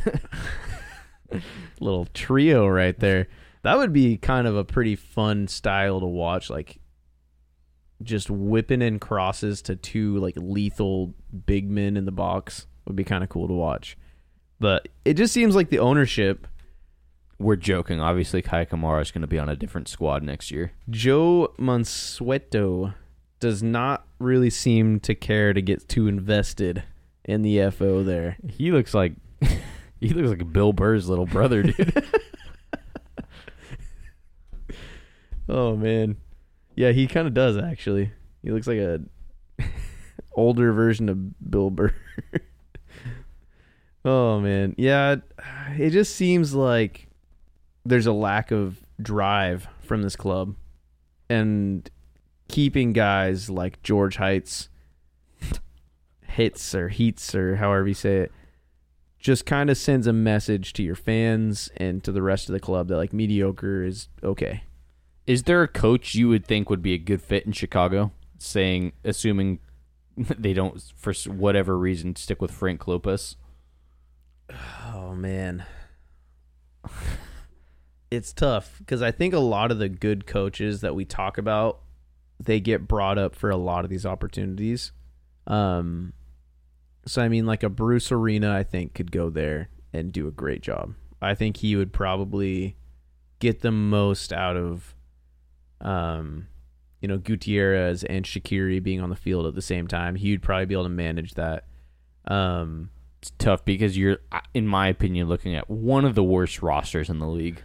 Pretty terrible roster, but I mean, that's the thing is if you would need the ownership to get bought in to be able to reinvest and be smart.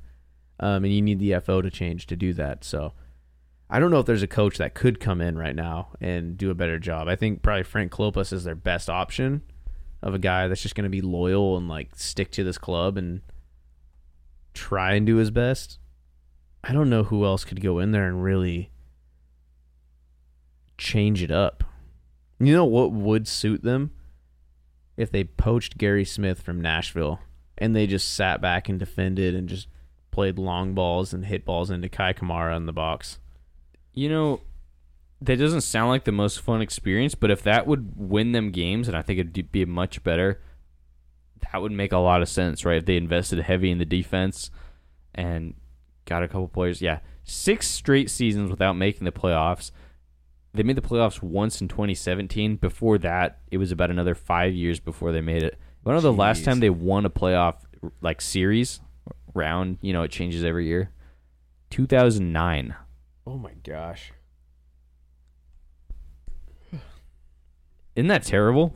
See, that's what I'd say. When we're Timbers fans and we complain about these little things, I'm not saying it's been all peachy as a Timbers supporter, but when you have a club like that who has just been in the gutter year after year after year after year, makes you a little appreciative. I mean, they're so irrelevant. When you look up Chicago Fire, the first thing that comes up is the crappy TV show. You have to scroll down a little ways before you even see the Chicago Fire website. Yeah, dude. There's some lost clubs in this league that I think are just getting left behind with the direction that this league is going in and how fast it's growing.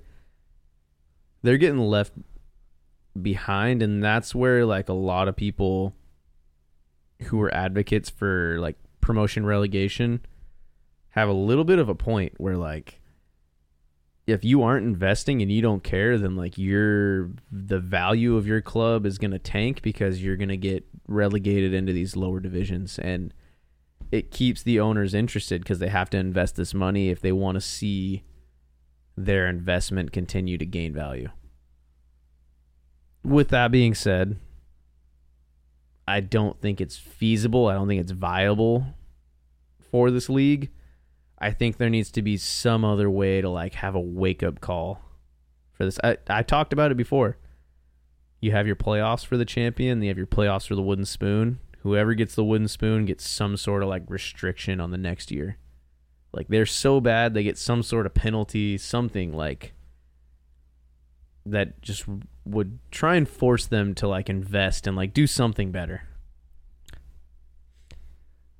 That'd be tricky because you might just force a team into being terrible for a long time. The new Chivas USA. Yeah, I know what you're saying though. Some sort of incentive that kind of. Because what is this, dude? What is the like Chicago? Their crowds are not good. Like, what is the point of the way they're running this? It doesn't make any sense. They can't be making a ton of money, obviously, other than selling the oddball player to Europe for $15 million at a time, and they'll just be content with that. I know what you're saying though. So yeah, they're hosting a supporters town hall on November 30th. You want to go? At 7 p.m. What day is that, man? Thursday. Why on a Thursday? That doesn't even make Probably sense. to keep people from going. You already see George Heights just sitting there in his sweater vest. I'm about to RSVP for this thing, man. First drink is free, and they got a fire raffle and more. Why? So you can win the Black Barrel Tavern. Oh man. I mean, I guess that I'm joking aside. Like, not all clubs do those sort of like fan engagement things. Hopefully, I'd love to be proven wrong by this guy. I'm a sucker for. I have a sweet spot for these crappy teams who have just been middling. If Mr. Heights here has an actual plan, they make some promises that they come true on. I have to interrupt you. I'm sorry. Go ahead. He's not going to be at this town hall. Who's doing this then? Vice President, Supporter, Alumni Relations and Engagement, Evan Whitfield, and Manager Supporter Relations, Leslie Mojica. So this is definitely just going to be like renew your season tickets. Here's some fan events we're going to do. They'll be joined by Senior Vice President, Football Operations, Eddie Rock, and President of Business Operations, Dave Baldwin. So, bunch of people who might have some pull, but not necessarily. Not the leader coming out of this organization. I mean, Eddie Rock, the Senior Vice President, Football Operations, has some pull. Like that's a position that has some pull probably in that federation there. That I hope the fans see. I'm not a person who believes if a team's doing crappy, you should stop supporting them. But I hope the fans ask for some like accountability from this organization because there hasn't been any for a long time, and it's just really embarrassing to see. Yeah, I mean that's all I want to talk about this team right now, honestly. There's not too much more to really even say about the Chicago Fire. It's going to be interesting to see how this offseason goes for some of these teams though.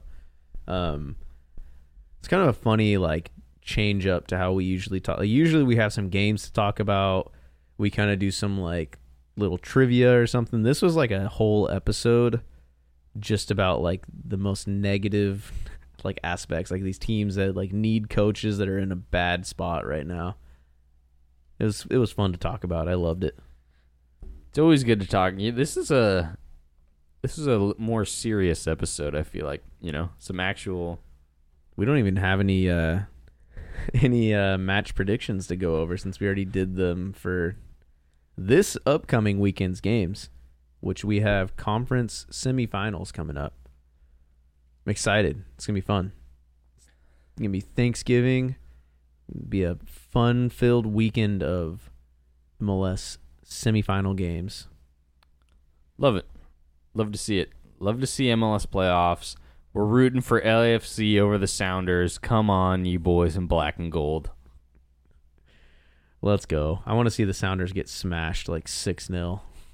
I have them going through, but I could at Lumen. Oh, that would be legendary, dude. Wouldn't that be amazing? We've talked about this before. What score would it have to be for fans to start walking out of the field? At what point? It's a conference semifinal. I mean, in Seattle, it's freezing cold. It's middle of November. We've been there before where Timbers score like that 3-0 game not too long ago. People left early. Our buddy Ryan was doing the, is that a fire drill?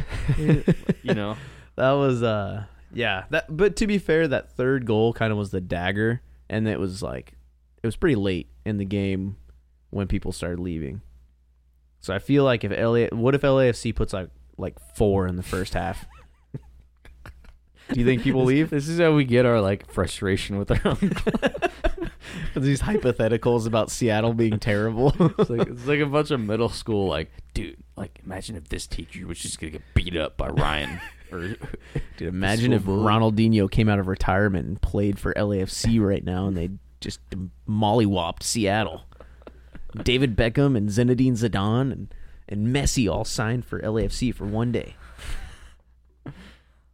Beckham, Zidane, and Messi? You mean Dax McCarty, Kyle Beckerman, and Quincy Amarikwa? All right. Thank you all for listening. All right. We can do a prediction. Man. Who's going to be the first team? Every year it feels like there's a surprise team who does an off-season rebrand that nobody saw coming, that was completely unnecessary. Do you think one does one this year? And if so, who? Seattle's kind of doing one. We talked about this not too long ago, actually, talking about rebrands. We did. We talked about who should do one. Who do you think will? I could see Vancouver doing some weird touch-up on there, because it's their 50th year as well, if I'm not mistaken. Vancouver, I could be totally Vancouver wrong. Seems like a real option. Oh, man. Do you think anybody this offseason? You know what would be kind of fitting with how much change is going around the club would be Timbers.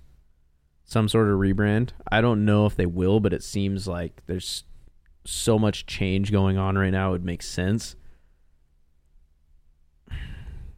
Maybe DC. I feel like I could see. Maybe not. I don't know, man. That's tough. I have to look at all the logos. I feel like I can see Vancouver doing not a complete one, but kind of a soft, how the Timbers kind of minimize the words and stuff. Yeah. I think if I had to pick one team that I think is going to do a rebrand, it's tough. I'm torn between two right now. San Jose or Colorado. I'm going to go Colorado. Colorado I can see. San Jose, I feel they did not too long ago. Maybe I think Colorado, they need something to make their fans excited. And I think also with the recent, this year, a lot of the retro stuff was kind of coming back around. I think Colorado will kind of capitalize on that and try and do something unique. They got to do something. Just bought a Colorado retro hat today, actually. Dude, that is major respect. I'm looking for some more MLS merch. I was desperate looking for a Columbus kit that was on the clearance side of the MLS sale that was going on today. We didn't even talk about that. We spent 2 hours before this podcast sitting down. We played darts, and then right as we were about to start, producer Isaac goes, "You see this MLS sale?" And we were like, "What are you talking about?" We kind of already knew, but then we looked, and it was three of us just sitting here on the computer just scrolling. 20% off everything, and then we went to clearance as well. So we were just looking at stuff that's $5. I don't know how much longer that sale lasts, but I think it's, by the time this comes out, it'll probably be done. But it was tomorrow at 11:59. So all of you listening to this, sucks to be you guys. You missed out on the sale. Haha. But yeah, it was kind of funny. Like we haven't talked about this before. Maybe this could be a topic for an episode. Worst MLS merch, because they come up with the most horrible stuff. One of the worst things I saw today, that I was trying to convince Isaac to buy for his girlfriend, was a pink dress, like from like the neck. It was like a turtleneck, like sleeveless pink dress, like turtleneck down to ankles, and all it said on it, like right on the chest, was Portland Timbers with the green Portland Timber logo right in the center. And it just looked like they took like an Amazon like picture of the dress, and they just like went into like, they had it as a PDF, and they just typed Portland Timbers on the chest and then just smacked the logo on there.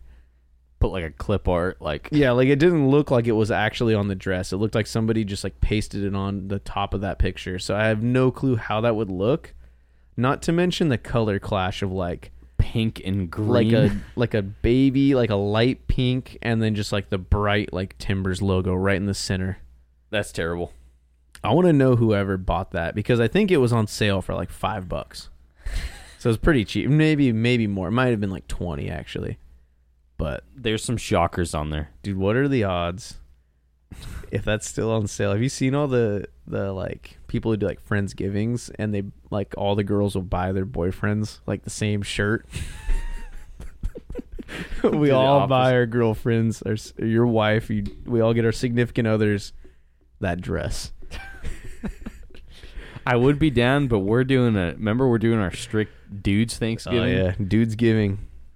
We got to do that. We got to like send everybody, hey man, I was thinking about you. We all show up wearing those dresses? No. We all show up with the Houston Dynamo Fox mascot free hug shirt. Man. My favorite was the DC United like sparkle dragon plush stuffed animal that has nothing to do with the club. It's just some random stuffed animal they found. It looked terrible too. It looked like somebody had just like had it in the backseat of their car like for a month, and then just chucked a handful of glitter at its face. Yeah, there was some pretty terrible merch on there. That would be a fun, if we ever do this podcast with video, go through that so we could throw the pictures up, because there was MLS is.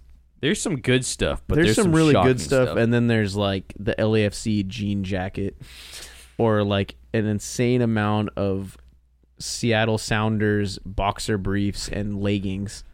Bright yellow, not even their like, but like bright yellow like pants, Seattle like sweatpants. Doesn't make sense. You know what was weird? It seems too like we're still ranting on like way too long about this, but it seems like some of the merch is like really in tune with the club and like their philosophy and like the culture. And then there's stuff like today I saw a pair of green leggings. They were Timbers. They had one Timbers logo on the top, and then all over it they had the repeated quote of "You cannot stop us" in gold, like cursive. And that was all it said all over it. And it was like Timbers chant signing, or like chant leggings or something like that. And it was like, I don't know exactly, like I can't pinpoint that chant that just says "You cannot stop us." I haven't heard it in a while, but it was something. It was "You are the Rose City, you can't stop us," and that was pretty much the whole thing. It's not. That's a deep pull for them to put on all over a green pair of leggings. No, you're right. It's like, why would you wear that? But I know what you're saying. There's a reason why that was $3.99. Oh man. Anyways, should we wrap this thing up? Yeah, we've been going for like 2 hours. I think no games. We just hit 2 hours and 5 minutes, or 2 hours and 4 minutes right now. This is a party chat talk right now. Yeah, there was no games to recap. I don't even know who's going to listen to this. Anyways. Now, we got our loyal following of that. Thanks, Mom. Unspecified amount of people. Thank you all for listening. Follow us on X. Follow us on Twitter, X. At MLS Netboys. MLS NETBOYS. Leave us a rating. Tune back in next week as we break down semifinal action. And as always, Phil Neville, come on the show. That's a disgrace. Keegan Hughes, come on the show.